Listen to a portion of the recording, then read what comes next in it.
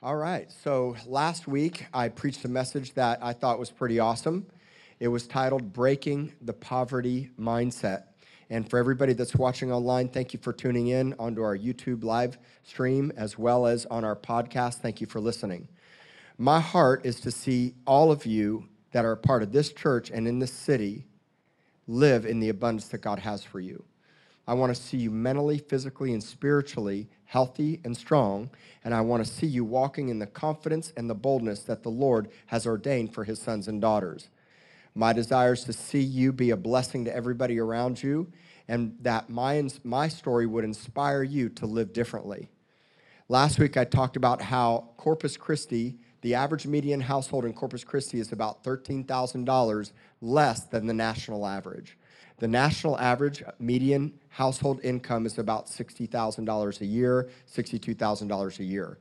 In Corpus Christi, that's about $12,000 less. It's around $49,000, $49,000 per household. The individual income for most Corpus Christi residents is about $550 a week. That is a lot lower than the national average, and we live in an area that has a lot of poverty, a lot of fatherlessness, and needs a lot of transformation. That's why I believe God put me here and why God put you here. When I first moved to Corpus Christi, I had a real hard time living here. I shared last week how I came from a city that had a lot of pride, that cared a lot about the city, lots of income, one of the fastest growing cities in the nation, Tulsa, Oklahoma. And I likened living there to a nice, comfy, white down comforter. But when I came to Corpus Christi, it was like a prickly wool blanket, okay? And so I knew that God called me here for a reason, and my heart is to see this city transformed and to become everything that its namesake is, which is the body of Christ, Texas. I also want to see each of you walk in abundance and the more that God has for you. But that doesn't come from a click of your fingers, and that doesn't come from a nice, simple little prayer. It comes from you believing and understanding who you are as sons and daughters, and it comes from you walking by faith. I want to see each of you come out of the place of worry and stress and anxiety over money, because worry and stress and anxiety related to money is one of the top leading causes for depression, anxiety, and fear and sleepless nights, all right? And so for people that have a low income, the stress factors are you can be in poor health, you can have a low sense of well-being, crime, addiction, inequality, depression, comparison, and then coveting or envying what somebody else has that you don't have.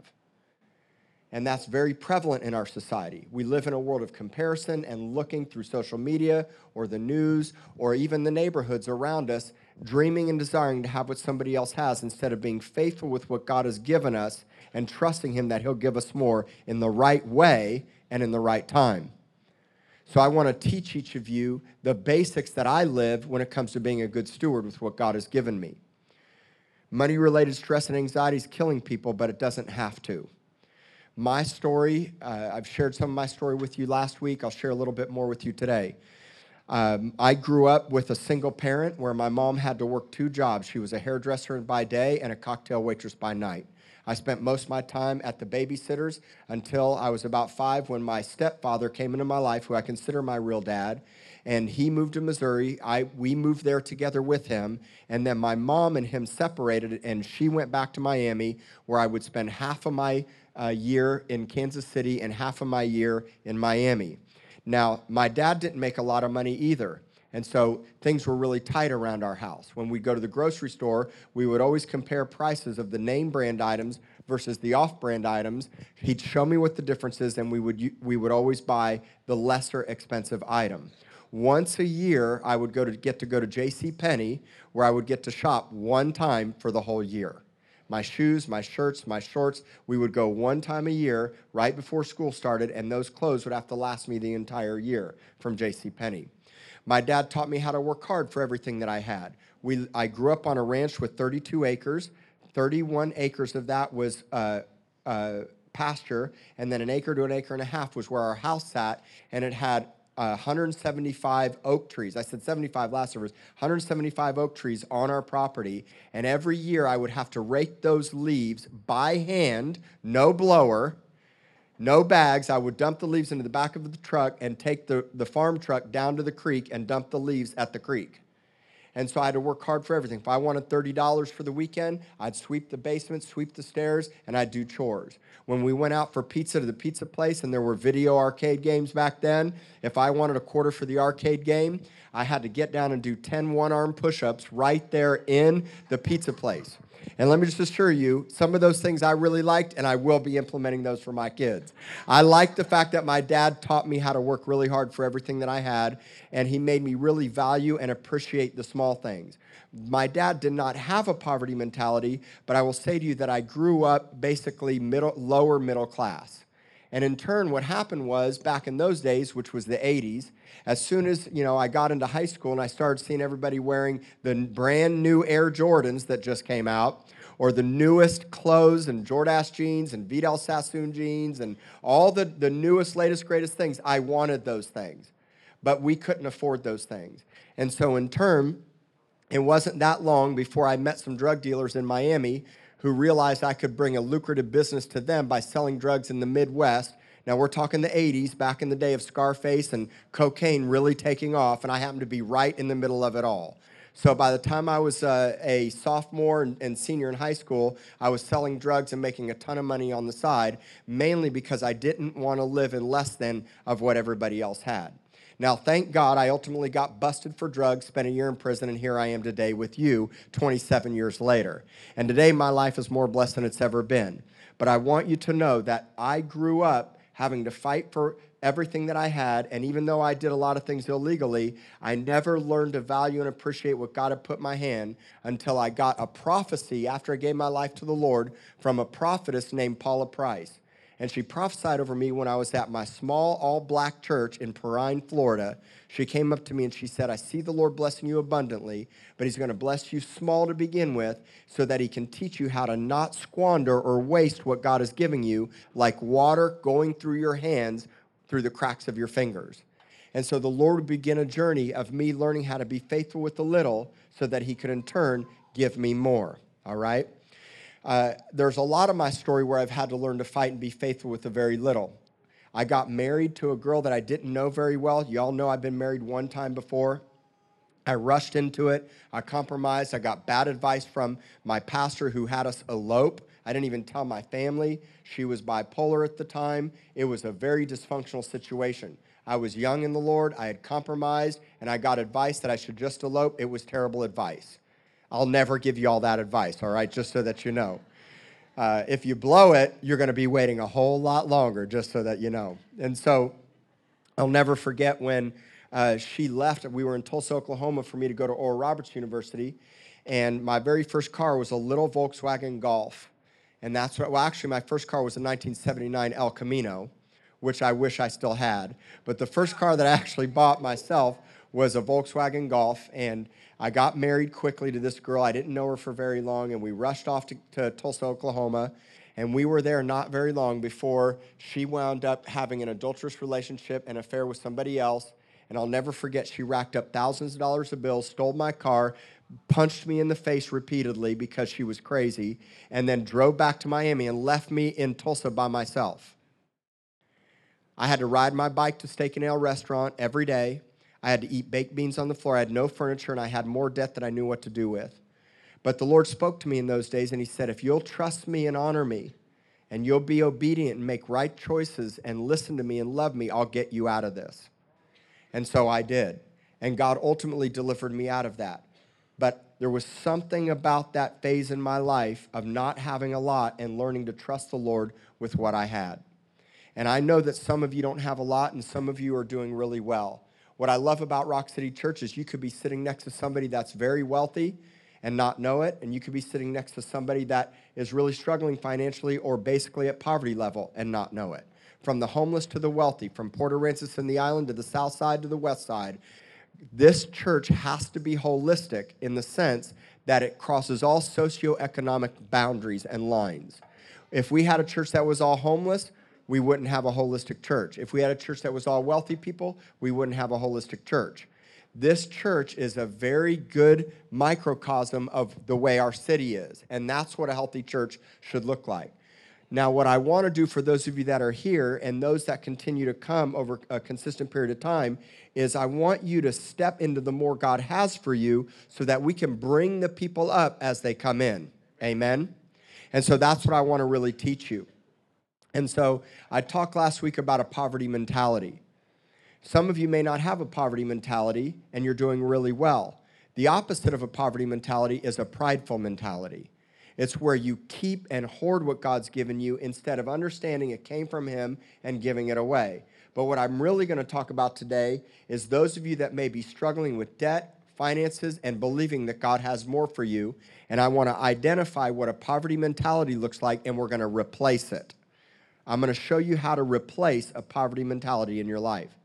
So let me define it for you. A poverty mentality is one that influences behaviors consistent with beliefs that money should not be spent, opportunities are limited, and any risk at all is dangerous.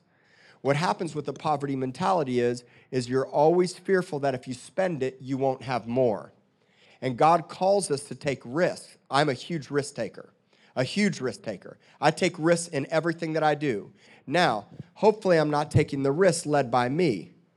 Hopefully I'm not taking a risk on my own decision making, but I'm taking a risk on His leading and guidance. So when we bought this shopping center, we defied all natural odds. We had $20,000 in the bank. I had 225 people coming to Rock City at the time, and the Lord opened up the door for us to buy a $2.8 million piece of property, and I was going to be the guy that signed my name as a guarantor. My net worth at the time was only $250,000. So the fact that I got to sign as a guarantor on a $2.8 million loan to buy this church was a miracle, to buy this whole shopping center. But you need to understand that I'm a risk taker. One, I wasn't going to stay in a fellowship hall with 225 people because I knew God had called me to transform this city. And there's hundreds of thousands of people in this city.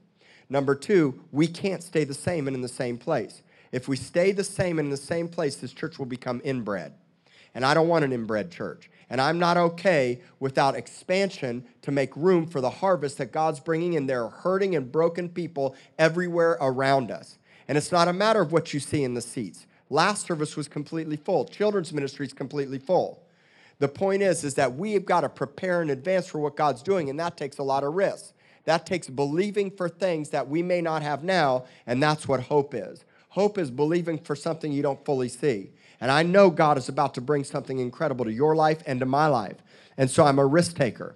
The next thing is that people believe that your opportunities are limited when you have a poverty mentality. All you see is problems instead of solutions. And the enemy always wants your eyes fixed on what your problems are instead of your solutions.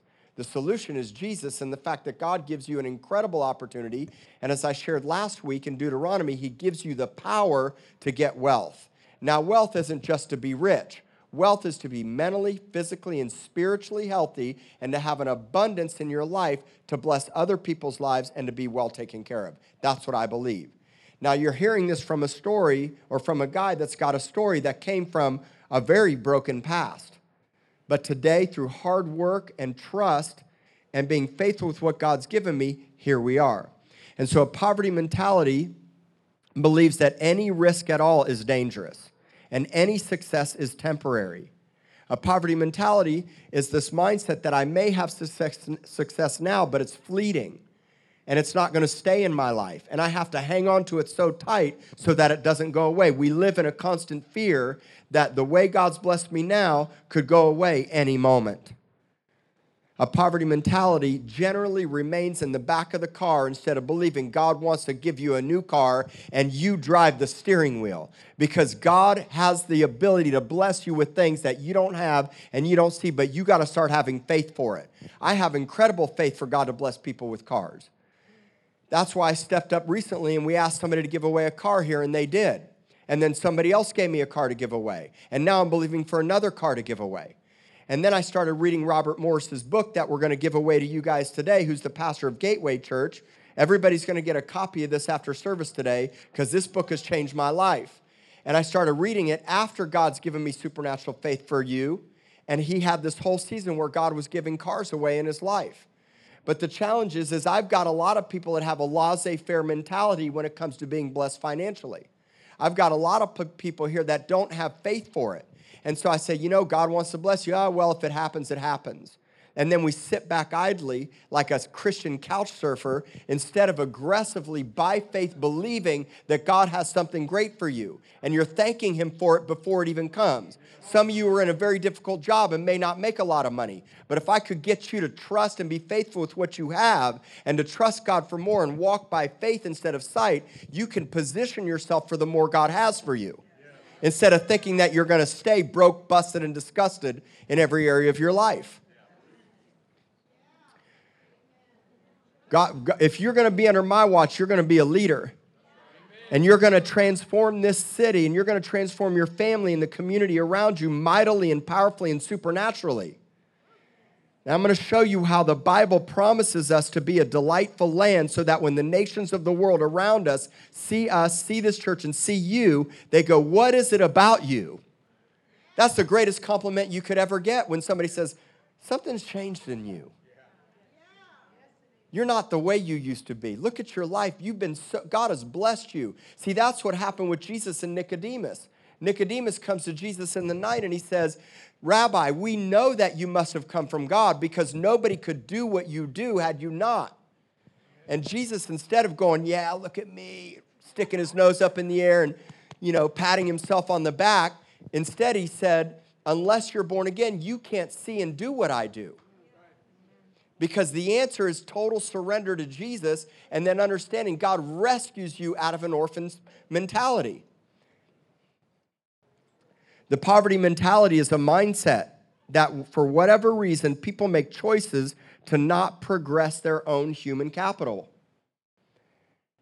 You make the choice to just stay where you're at. And I don't believe God wants you to stay where you're at.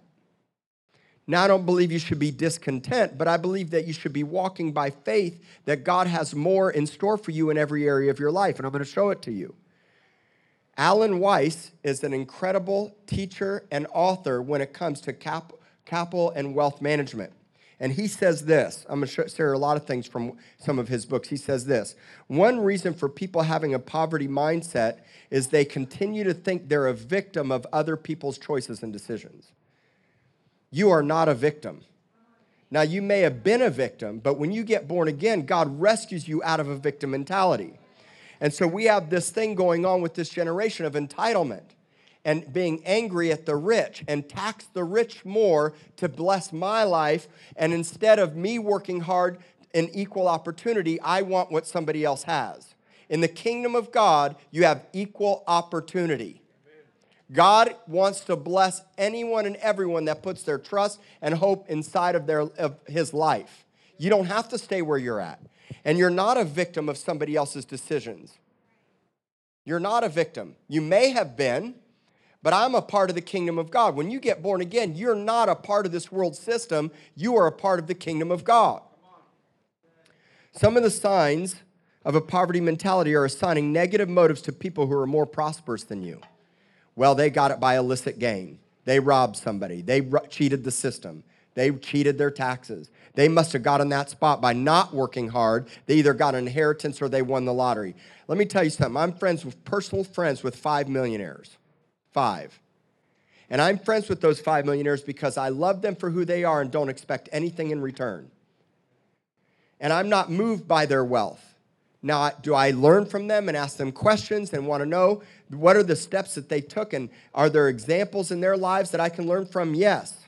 But they put their pants on and they go to the bathroom the same way that I do. And I understand that every one of them worked hard they all started out small somewhere. Somebody turned a wrench. Somebody went to school to become a doctor. Somebody paid the price to get where they're at. And they don't owe me anything. And they don't owe you anything.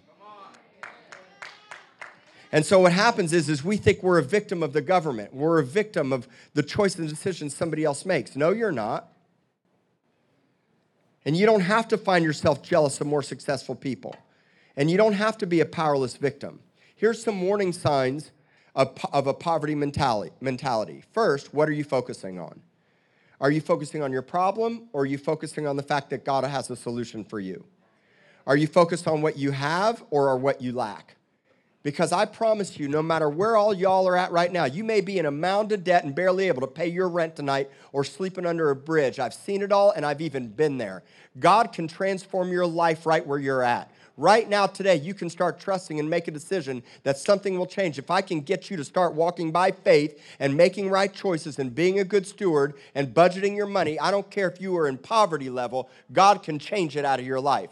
I got to get you out of entitlement. I got to get you to believe you don't have to live on food stamps or paycheck to paycheck. Walking by faith and to start sowing and giving back into the kingdom, which I'm going to teach you this morning. We're going to replace that poverty mentality. And not everybody that goes to this church has that. But my job and even their job partnering together with me is to pull this city and pull the kingdom of God up into the abundance that God has for them, because God blesses you to be a blessing. He wants you to be a blessing to other people's lives. Do you understand that? And so the next thing is how do you feel about people that are prosperous? Are you jealous? Do you have a hatred in your heart? Do you have envy? How about that person that lives down the street or that person that drives the better car? And then we live in this world of comparison where we feel like I've got to drive that car to be successful. Let me tell you something. You be faithful with the little God gives you, and I don't care what your car looks like, because your rims and your stereo system and your paint job don't make you and don't define you. You be faithful when you're driving the broke down, beat up car, because if you are, God can bless you with a nicer car. And it's not that God doesn't want you to drive a nice car or have nice rims and a stereo system and a good paint job. The point is what has you? Do you have the money, or does the money have you? And if you have pride and arrogance and comparison in your life, you're never going to step into the more God has for you. What you do is you have total trust and surrender in his lordship right where you're at, and you be content, and you say, God, I'm believing for more by faith. I'm thanking you for it, but with what you've given me, I will be a good steward and content with it. And then you give away what God has put inside of your hand. So do you have a jealousy in your heart or envy or hatred towards people that are wealthy and prosperous? Because if you do, you're never going to be put into the right position. You're never going to step into the more. Nobody owes you anything. Do you feel entitled or owed? You know, when we gave away the car here in this church, I had a single mother. I had two people get offended that I gave a car away to this single mom with two little children, and they had been coming here years longer, and we never gave one away to them. You want to talk about how jacked up that is? People put expectations and entitlements on this church. Let me tell you, I don't owe you anything except this: to live upright, love my family, and preach a powerful word in your face and love you and challenge you to live differently and to be a man of God, and that when you come in here, you experience God's presence, you're transformed, you're awakened and challenged to live differently. I don't owe you money. I don't have to pay for any of your groceries. The church is not a bank. We give money away because God commands us to take care of the needy, and we do that. And if you have a need, you get help and you ask somebody for it. We give a lot of money away at this church. But people come to this church with this entitlement expectation. And sometimes God says, you know what? Silver and gold's not what you're to give them. You're supposed to pray for them, because you're supposed to learn how to trust God even more. And then what happens if you don't get the HEB gift card, somebody gets offended and see, that church doesn't do anything for me. Entitlement. And it's jacked up. Nobody, the government doesn't owe you anything. You're part of the kingdom of God. Jesus said, render to Caesar what's Caesar's, and trust that God will bless you in your life. We don't live with an entitlement. Nobody owes you anything. I don't owe any of my employees anything except a paycheck for hard work. And if they don't work hard, they don't work for me, or they get fired. And they don't get a bonus check because they showed up on time to work.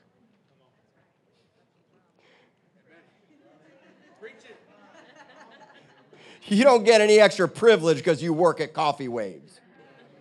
You work hard and show me that you work hard, because we all work hard and trust God with what he's given us, whether we have a little bit or a lot. And so my point I'm trying to make to you today is break that entitlement mentality. Break that victim mentality. Celebrate. What should have happened was when Stephanie got a vehicle here in this church on the spot, or somebody else gets one, or I give away another 20, and you didn't get one when you needed one so bad and you're taking the bus. You celebrate their life and rejoice with them.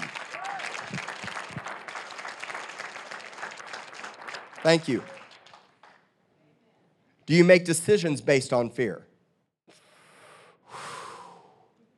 You don't make decisions based on fear. When I give to the kingdom and I give joyously because God told me to, not because of fear that I'll have. I don't know anybody that's ever been a giver that is in lack. The Bible says, David said, I've never seen the righteous forsaken or begging bread. Anybody that I know that is successful and has money has always been a giver. And they give when it hurts. The best sacrifice is when you give when it hurts. Because I get it. Some of you are in massive debt. I've got some people here, single moms that don't make a lot of money that even work for me, and I know what they make. But if I can teach them to start giving and being faithful with the little that God's put in your hand, and you start trusting and walking by faith, you'll see God do the miraculous. I 100% guarantee it. I had somebody say, well, you teach that tithing thing. Well, what happens if the bottom falls out? And I said, well, I've never seen the bottom fall out, so I don't know what that looks like. And you know what? Even if the bottom did fall out, I'm going to be obedient to the Lord because my giving's not based on my life circumstances. Bam. Oh, I'm just getting started. Listen to what else Alan Weiss said. He said, here are the key signs that if you have a poverty mentality. Belief that you're a victim of other people's decision choices, fear of spending money on non-essentials. Now, there's a time where God may have you only spend money on essential things. But sometimes God really does want you to be blessed and have nice things that you really like. So 30 years ago or so, I bought my first fiberglass, super cheap, $150 pair of Cosmic Percussion, the most low-grade congas you can ever get. I still have them to this day. I'm letting Emmanuel practice with those, and my son and my kids, if they want them, will inherit those. After a while, after about 10 years, God upgraded me 20 years ago to a limited edition 35th anniversary LP congas. And I played those faithfully for the Lord for 20 years.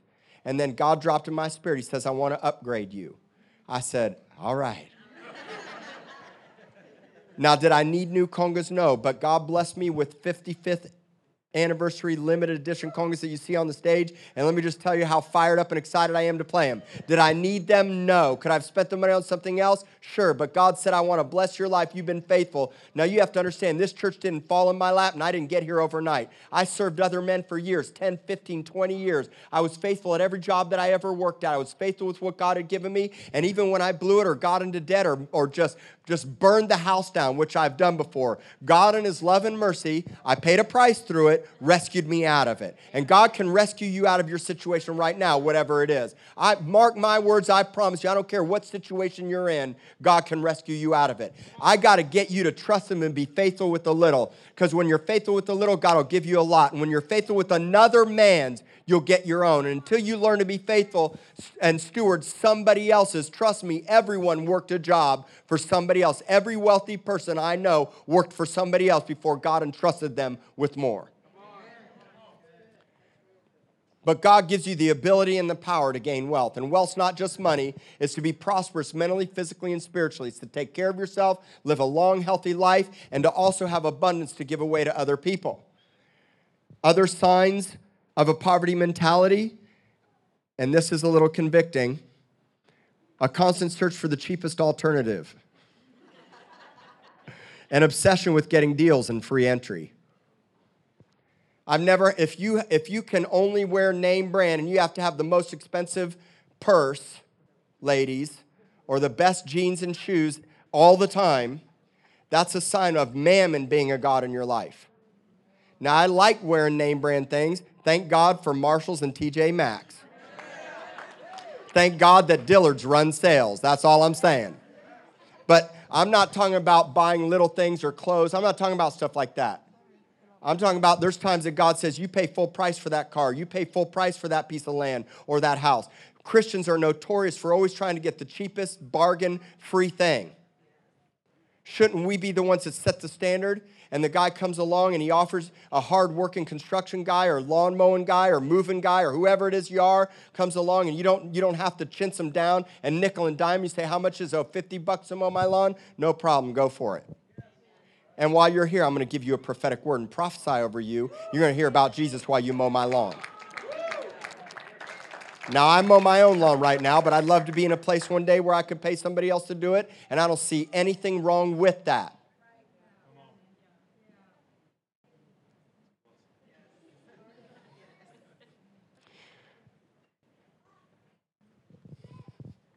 God blesses you to be a blessing to others, and so you can't live your life always with a cheap mindset. But at the same time, you don't have to be prideful to always have the best of everything. You learn to be faithful with what God gives you and trust that he'll give you more for a purpose. Everything I have represents Christ. My license plate on my truck celebrates this church. You say, oh, that's so vain. You got Rock City on your license plate. No, I'm the biggest fan of what God wants to do here. And my home, my car, my stuff, my life, it doesn't have me because I came from nothing. I have it, and I get it to be a blessing to others and to use it. I don't care where you live or what you do. If God blesses you, if you got a lot or a little, you use what you've got to represent Christ.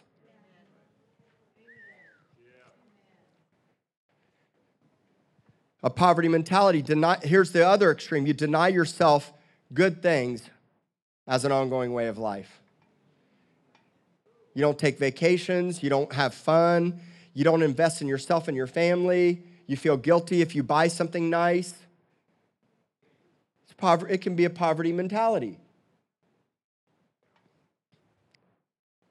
Feelings of guilt when you have more than someone else. When I rolled up this morning in church, there was a couple homeless girls that I'd never seen before, 2 girls sitting on the side of this church. And I rolled up, and one didn't know who I was and shook their head like I was taking their spot. I parked, I got out, and they realized who I was. I hadn't seen them before, but they must have known either through my car tag. I don't know, I don't care. But I walked out, and I said, in my mind, when I rolled up, I said, today is their lucky day. Well, not lucky, but blessed day. Today's their day. I grabbed some money, I put it in my pocket, and I don't do that for everybody, but I already knew there was going to be a divine appointment. And as soon as I walked up, one of the girls said she had cancer, and the other one had a black eye. I don't know if they're here, but I said, you know what, I'm going to bless you today. What can I do? And I started praying. They started weeping and crying. And I prayed comfort over them, and then I handed one of them some money, and the other one I said, you go down to my coffee shop, and you get yourself some food and a coffee right now. And I called it into the coffee shop. Because I realized God blesses me to be a blessing. And you're not giving your money to pay a light bill. You're giving your money so God can light your bill. You understand? When there was a famine in the land, Elijah went to the widow with just some sticks and a little bit of oil. God wasn't bringing the widow to Elijah. He brought Elijah to the widow. When you give and you trust God, God positions you to receive what God has for you. It's not about taking anything from anybody. It's about you being positioned for the more he has for you. Fear of being seen as boasting when you describe a simple accomplishment or you have a praise report. Where's the praise reports? Man, I got a promotion. You know what? I was miserable in my job, but God told me to serve and love well. Where's the praise reports? My income increased 10 grand. It's like you feel guilty if God blesses you. You feel guilty if something good happens. But you know what? You shouldn't. You should know that you are the blessed of the Lord. You're a head, not a tail. And you're a representation to the people around you of what blessing can look like. Here's another one. Never picking up a check when someone else has the ability to pay for it. And then you ride along and you never want to pay for the ticket when somebody else always pays for the ticket. You should learn to pick up checks. I've done it for many of my friends that have a lot of money. And trust me, no one ever buys their meal because they're the ones with all the money and they just are habit to pay for it. I had a millionaire friend when I paid for the check for 7 or 8 people, and he was mad at me because he knew where I was at financially. And I said, you need to understand, I need to bless your life and let me have the opportunity to pay for this meal. And some of you can pay for a meal for somebody and not always expect that somebody else is going to pay for the check. That's a poverty mentality. Just slip the waitress the credit card when you get there, or tell them you're going to pay for it and you want the check. Start to learn to bless people, especially people that are more blessed than you. It's a powerful thing. It's a powerful thing. Some people live with a feeling that they're never going to have enough reserves or resources. That's a terrible way to live. I'm never going to have enough. I don't have enough. It's like, you know what? With what I have, I can be faithful with, and God will give me more, and I'm going to trust him. Never, how about this one? A belief that you can lose it all despite everything you do. At any minute, your life, your home. I mean, look, I'm out on a limb for a lot of things. Can you imagine if I started living in fear that what if people stopped giving and stopped coming and this didn't make it and my coffee shops didn't make it and this and that? If I lived in this fear of I could lose it all any moment, I will be miserable. And it turns me into a workaholic where I work 12 hours a day and then I feel like I got to watch my own back because if I don't do it, nobody else will.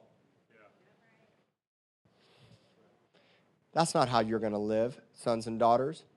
You're not going to live a life thinking and feeling like at any moment you could lose it all. I don't want you to live like that.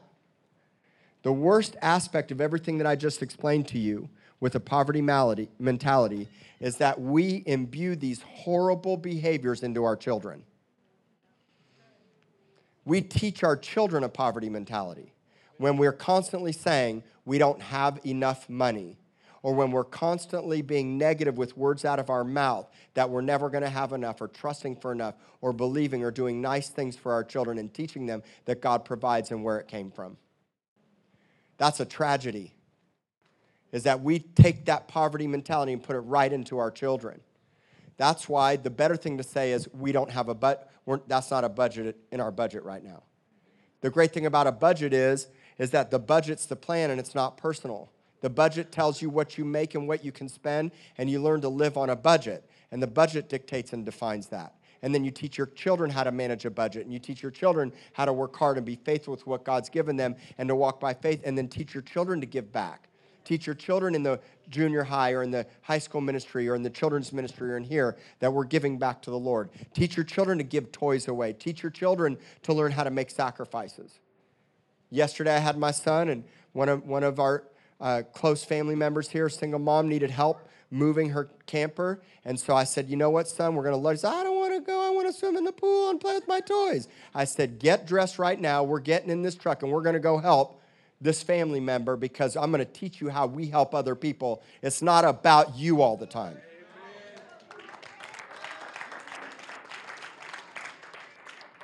A poverty mindset and an orphan spirit are linked. Orphans are victims. Sonship resolves identity issues and a victim mentality. Listen to what I'm saying to you. Orphans are victims. A poverty mindset and an orphan spirit are linked, and sonship and identity resolves the issues of a victim mentality. John 14, verse 17 and 18. Jesus is talking about the Holy Spirit, and here's what he says. He says, I'm going to send to you the Holy Spirit, who is the Spirit of truth, whom the world can't receive because it doesn't see him or know him. So the world would be anybody that's not born again and having the Holy Spirit living inside of them. You have to be born again and get the Holy Spirit living inside of you. The Holy Spirit is a man. His name is God, the Holy Spirit. The Holy Spirit shows you truth, and you can see him and know him. And it says, but you know him, for he dwells where? With you, and where? Inside of you. And then he says in verse 18, Jesus says, I won't leave you as orphans. An orphan is always having to fight for everything that they get and never trusts and rests and lives in a world of fear, shame, and self-preservation and always has to watch their back. An orphan doesn't have a daddy, and an orphan doesn't believe that God the Father has the best things in store for them.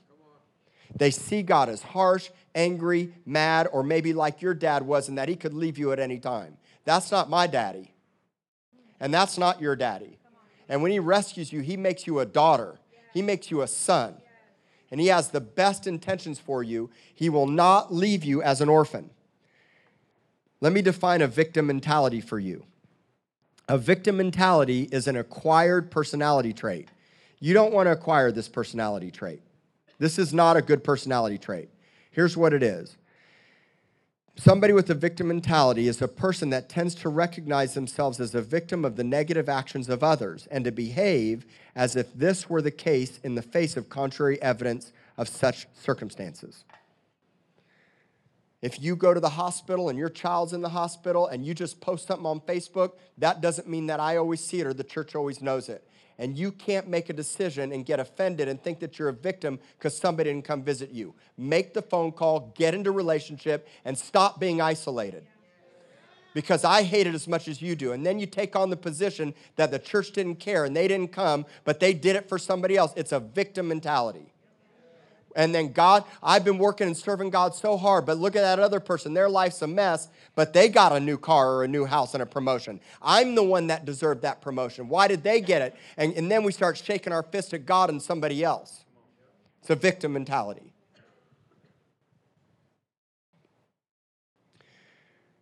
In some cases, those with a victim mentality have actually, in fact, been a victim of wrongdoing by others or have otherwise suffered misfortune through no fault of your own.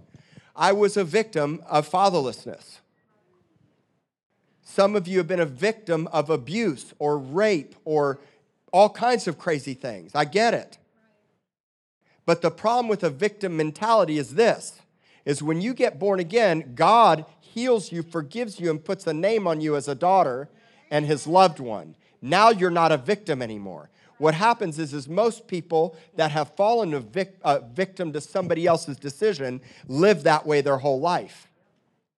But when you become a son or a daughter and get born again, God breaks you out of that victim mentality. Everybody say, I'm not a victim. I'm sorry for what somebody else did. But I don't have to make the choice to live in that all the days of my life and play the blame game on somebody else as they did the wrong thing, and I get it. It wasn't my fault.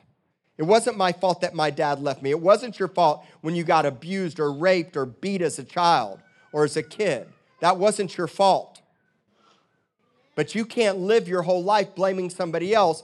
You've got to come to the place and understand that God heals you and transforms you, and he makes you no longer a victim. Maybe you were a victim, but it's not who I am now. It's not your identity. You don't have to live that way the rest of your life.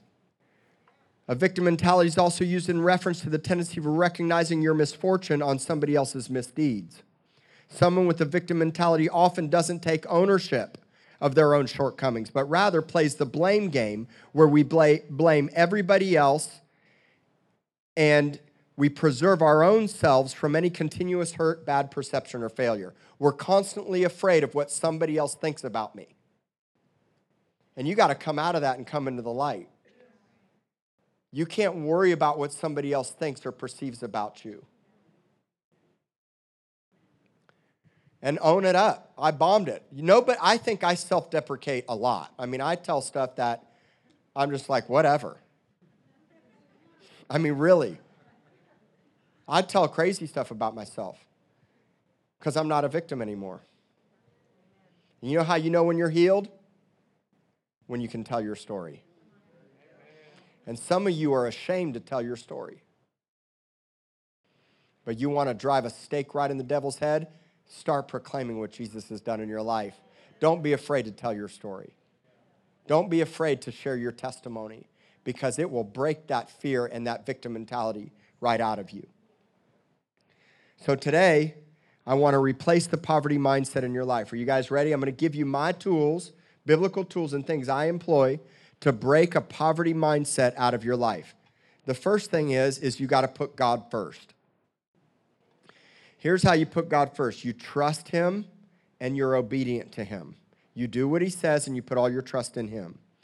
You give of your time. One of the fastest ways to break a poverty mentality and to position yourself to be blessed is to give.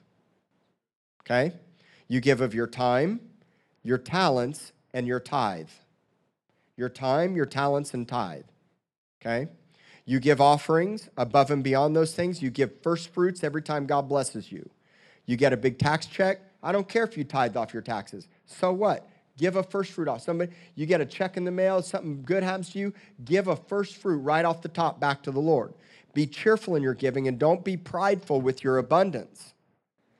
In trusting the Lord, Proverbs 3, 5, and 6 says, trust in the Lord with all of your heart and don't lean on your own understanding. So who are you leaning on? Are you leaning on yourself or are you leaning on the Lord?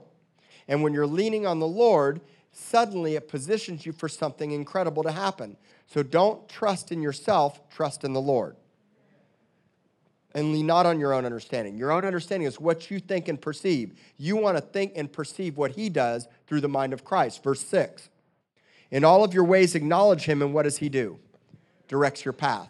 So I want to be directed. I want to be directed. Here's how you get directed. You acknowledge him in all of your ways. Not some, not a little bitty part, not a micro, in all your ways. To acknowledge him doesn't just mean to say it, it means my actions back it up. So when I acknowledge the Lord in all of my ways, through my actions, through my lifestyle, through my finances, through my giving, through trusting him, what happens? You get directed. And I want you to be directed. I don't want you to feel alone. I want you to make wise choices and decisions, and that comes from the headship of Christ. The next thing is faith. Have faith. Habakkuk 2:4. Behold the proud, his soul is not upright in him, but the just shall live by faith. So I live my life by faith now instead of being prideful. If you're not living your life by complete faith in the Lord, it's pride. Because instead of fully trusting him, I'm trusting myself. And so now, instead of being prideful with my gifts and talents and money and life and what he's put in my hand, now what happens is I'm living by faith instead of fear and trusting in my own self. I love this scripture, 2 Corinthians 5:7.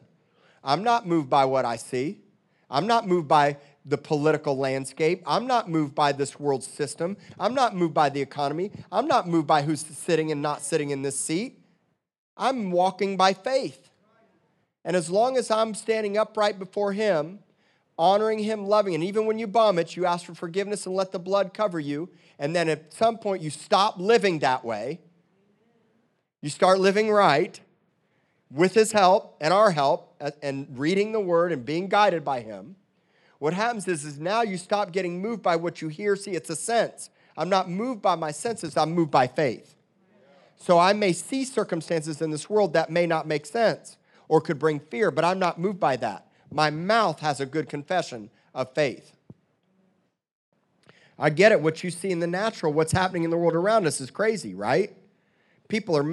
There's more demonic stuff manifesting in Washington, D.C. than I've ever seen in my life. You got to pray for our president.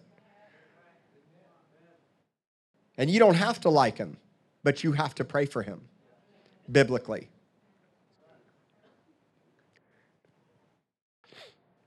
Next thing is your time and talents. Galatians 5:13, for you, brethren, have been called to liberty. How many of you want to walk in freedom and liberty in your life, right? We all do. But here's what happens. We take that liberty and freedom and we use it to spend on ourselves and as an opportunity for our own flesh instead of serving one another through love. And I got about 200 people in this church that aren't serving anywhere. And the Bible commands us to take our time and our talents and to give them away. And it's not just your money, it's serving one another with what God has put inside of you. I need double the amount of children's workers. We need double the amount of media workers on cameras and in the sound booth. I need double the amount of ushers and prayer partners. We take our time and our talents and we get into freedom through Christ, and now we take that freedom and we give it away instead of spending it on ourselves. Everybody has an ability to do something. Find a team leader and say, how can I help and how can I serve? You need to be serving. Get with Pastor Marlene. She'll tell you in about a whole minute where you can get connected. So your time and talents, there should never be, I should have stacked up camera workers. I should have stacked up ushers. I should have stacked up children's workers. And I get it. It's like, well, I'm busy. You don't know. I'm working so many hours a week and I got little kids. Welcome to my world. Listen, if I stay focused on my own busy life and don't give away what God's given me, I'll be miserable. Everybody's got to make a sacrifice. Everybody makes a sacrifice. So God brings us to liberty so that we can spend that liberty on serving one another. The parable of the talents. Everybody here has a talent. The parable of the talent says that a landowner divvied out three types of talents, 1, 2, and 5 to 3 different people, and then he left. 2 of them doubled it up. Everybody say double it up. God wants to double you up. But the person with the 1 talent buried it and hid it because he knew God or thought that God was harsh, mean, wicked, and reaped where he didn't sow. Meaning he got all the benefit and reward and he didn't do anything to get it. That's a deceptive lie. So you take your time and your talents, you serve and you give and you invest it. And investing is giving away what God's given to you so that he can give you back more. And then the next thing is the tithe. I want to talk with you briefly about the tithe. The tithe has been a dirty word in a lot of churches to the point where it's like hidden and they just put it in the back. I get that, and if God led me to do that, I'd do that. But we pass the buckets as a reminder of worship. Now, I give my money repeatedly online, and I don't put money in the bucket, but some of you only have that ability to do that, or you love to do that as an act of worship, and I love that. But let me help you understand something about the tithe, okay? I've always been a giver, and I don't know one person that's successful in their life that doesn't tithe or give. Deuteronomy 14:29. In talking about giving tithes, this is what the scripture says. And the Levite, because he has no portion nor inheritance with you, and the stranger and the fatherless and the widow who are within your gates may come and eat and be satisfied, that the Lord your God may bless who? You in all the work of your hand which you do. So the understanding here is that there were the Levites who were the full-time temple workers and the priestly tribe didn't go out and work another job. And the people were to sustain and take care of those that worked full-time in the house of God. Now you have a unique situation where I'm bivocational. I'm in the marketplace, I work in the marketplace, I have businesses outside of the church. But I have staff here that don't have other sources of income because I need them to work more here because the church has grown and more people are coming. And God has called them to make the sacrifice to work full-time in his house for him. Not everybody's that way, and they have freedom even to make money elsewhere. But some of them don't have those skills and abilities or at a life stage where they can't. So the point is that we are blessing the full-time workers in the kingdom of God, but who else does the money go to? The fatherless, the widow, the orphan. And I'm not just talking in the natural, I'm talking in the spirit. So we're popping people out of an orphan mentality into sonship and identity. And what he says is that we bring tithe into the storehouse so that people, we bring into the kingdom, Deuteronomy 14:29, so that people can come and eat and be satisfied. You're coming here to eat and be satisfied, but also to provide food for somebody else to eat and be satisfied. Why? So that the Lord God can bless you. When you give, you are positioning yourself to be blessed from the Lord. When you're it's not about you in a sense. You're giving away so that you don't just pay a bill or help somebody else, but so that God can come back into your life and bless you the way he wants to bless you. All right? The next thing is a scripture that's been used and abused a lot, but I'm going to quote it for you this morning, and I'm going to help you understand it. Malachi chapter 3, verse 8. Will a man rob God? Yet you have robbed me. But you say, in what way have we robbed you? And the Lord said, in tithes and offerings. Verse 9, you are cursed with a curse, for you have robbed me, even this whole nation. Bring all the tithes into the storehouse, that there may be food in my house, and try me now in this, says the Lord of hosts. If I will not open for you the windows of heaven and pour out such a blessing for you, that there will not be room enough to receive it, and I will rebuke the devourer for your sake, so that he will not destroy the fruit of your ground, nor shall the vine fail to bear fruit for you in the field, says the Lord of hosts. And all nations will call you blessed, for you will be a delightful land, says the Lord of hosts. Let me break this down for you. Number one, we rob God when we hold back from giving back to him. Okay? What we're saying is that God can't do more with our 90% than if we had 100%. What we're saying is that God has blessed my life, but I'm going to be greedy and not hold back, and that's the curse. The curse, it's not like this. Here's the misconception lie.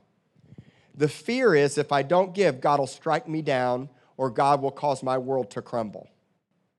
And I used to be taught that. That's not what I believe. I believe God loves you, and he's constantly trying to bring you into a place to trust him for more, all right? I believe that giving positions me for the more that he has for me. But you can't sit here and live in fear. But if you want to step into the more God has for you, you've got to start giving away. When he says you are cursed with a curse, here's the curse. The curse is, I'm greedy. This came from the garden. The curse is, I'm greedy, I'm being selfish, I'm not trusting, I'm being prideful with what I have instead of trusting him. When you give, you reverse the curse. Giving reverses the curse. If you grew up in a poverty mentality, giving will reverse the curse. It's not adhering to Deuteronomy 28:47. In Deuteronomy 28:47, the Lord wants us to love him and trust him and serve him. How?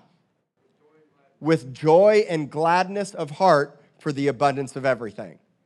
God wants you to be fired up in your life and to serve him, not with fear and worry and doubt, but to trust and know that God loves you and cares for you. You do it with joy and gladness of heart, and you know that God wants you to walk in abundance. The answer is to believe that God can do more with your 90% than you can with your 100%. What we give goes into a storehouse so there can be food in his house. The storehouse was an inner room in the temple that was used for the distribution of the needs to the people. Now, this church gives money away in benevolence, and I have a team leader that oversees benevolence. When I met the girls on the side, I said, you need to meet Lisa, because I don't know the system of how you can get medical help. I don't know all the help that's out there for food and clothes and all the other things, but she does. And so hopefully they'll be here, and I try to direct them to her, and I tell them that she's over at Rising Tide on the feeder road, and I try to support her and give finances so that she can help people that come here in need. It's food for his house. It's a place where we're fed and in turn feed others.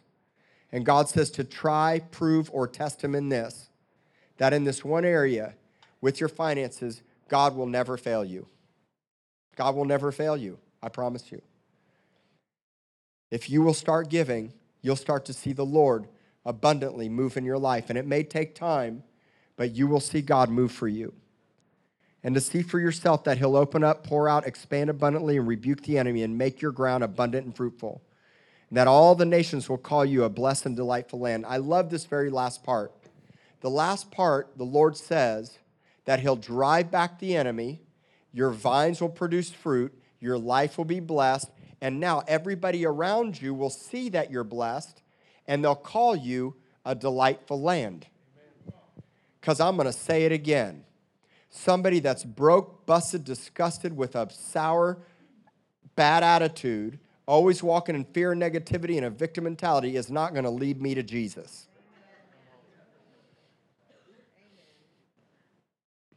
The greatest compliment is for somebody to see you and say, you're a delightful land.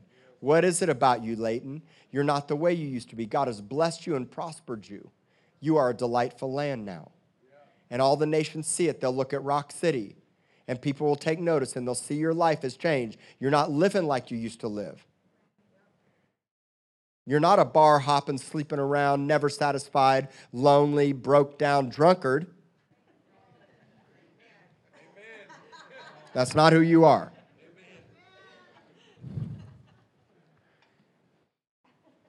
I'm going to leave you with these few things.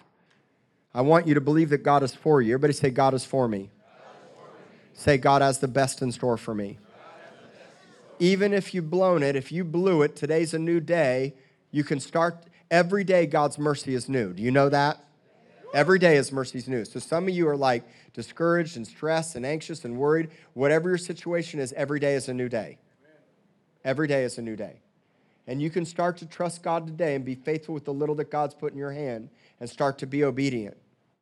He has plans to prosper you. You all should know Jeremiah 29:11. This is what the Lord says. He says, I know the plans that I have for you. The thoughts that I think towards you are thoughts or plans to do what for you? To prosper you and to give you hope and to give you a future.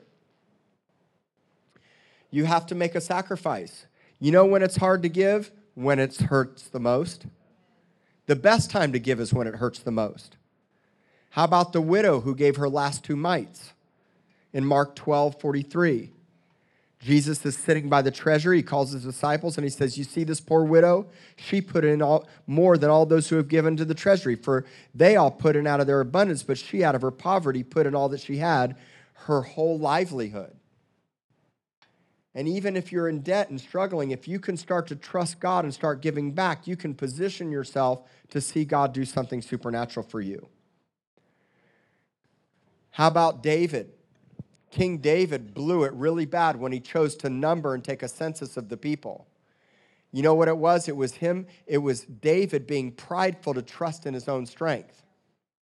He was looking at the army and the numbers, and it actually angered God. It wasn't a sin to count the people and take a census because Israel had already done that before. God instructed him to take a census. But David's heart was prideful, and he instructed Joab to take a census of the people so he could trust in how many people he had. And then God came and struck down Israel with a curse, and David repented, and the angel of the Lord is over a Jebusite's field named Ornan. And David repents, and that angel over the field, and the Lord instructs David to buy that field and to build a temple there. It's where the temple is to this day. And so when David goes up to Ornan the Jebusite, you can see the scripture, 1 Chronicles 21:24, Ornan wants to give him the field. Now, if he was cheap and didn't understand how much God could bless him, he would have said, oh, I'll take it for free. But instead, you know what he said? He said, I'm not going to sacrifice to the Lord that which costs me nothing. I'll pay full price for it. Today, the Temple Mount is that field. It's always a sacrifice. You can't sacrifice to the Lord that which costs you nothing. And I know we love to live in a world of everything being free, but we all make a sacrifice here. You always got to make a sacrifice to serve and love and give. And then finally, I shared this at the gala, and I'm going to share it again. David gave of his own treasure to build the house. And because he did that, the people followed suit with a loyal and willing heart. 1 Chronicles 29, verse 3. Moreover, because I have set my affection on the house of my God, I've given to the house of my God over and above all that I have prepared for this holy house, my own special treasure of gold and silver. And he gave abundance to see the first temple built. Verse 5 and 6, the gold for the things of gold, silver for things of silver, and all kinds of work to be done by the hands of craftsmen. Then he asks this incredible question to everybody that's there, all the leaders of Israel. He says, who then is willing to consecrate himself this day to the Lord? It says, then the leaders of the fathers' houses, the leaders of the tribes of Israel and the captains, they all offered willingly. Verse 9, then the people rejoiced, for they had offered willingly, because with a loyal heart they had offered willingly to the Lord. And King David also rejoiced greatly. We're not building something for God. He's building something for us. We don't give to benefit others. Giving to others benefits us. Giving is the fastest way to reverse the curse of greed and selfishness. Acts 20:35, I've shown you in every way by laboring like this that you must support the weak. And remember the words of the Lord Jesus that he said, it's more blessed to give than it is to receive. How many of you'd like to be in a position where you can give more? God, it is more blessed to be a giver. Now, sometimes you have to learn to receive. I have one particular person, and I won't name names, that every time I do something, they feel like they owe me back.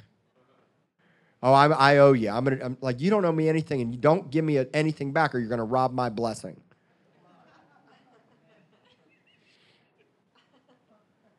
It's like you're guilty if somebody wants to give something to you. God wants to put you in a position to be a giver. And here's my final scripture. Give cheerfully and believe that God is able. Everybody say God is able. But I say this, 2 Corinthians 9:6, he who sows sparingly will also reap sparingly, and he who sows bountifully will reap bountifully. So let each one give as he purposes in his heart, not grudgingly or out of necessity. For God loves a what? A cheerful giver. And God is what? Able. God is able to make all grace abound toward you, that you, always having all sufficiency in all things, may have an abundance for every good work. God wants you to have an abundance. God is able. He can do it in your life. You don't have to live with the poverty mindset or a victim mentality. Start building now for eternity. Replace the poverty mindset with an abundance mentality.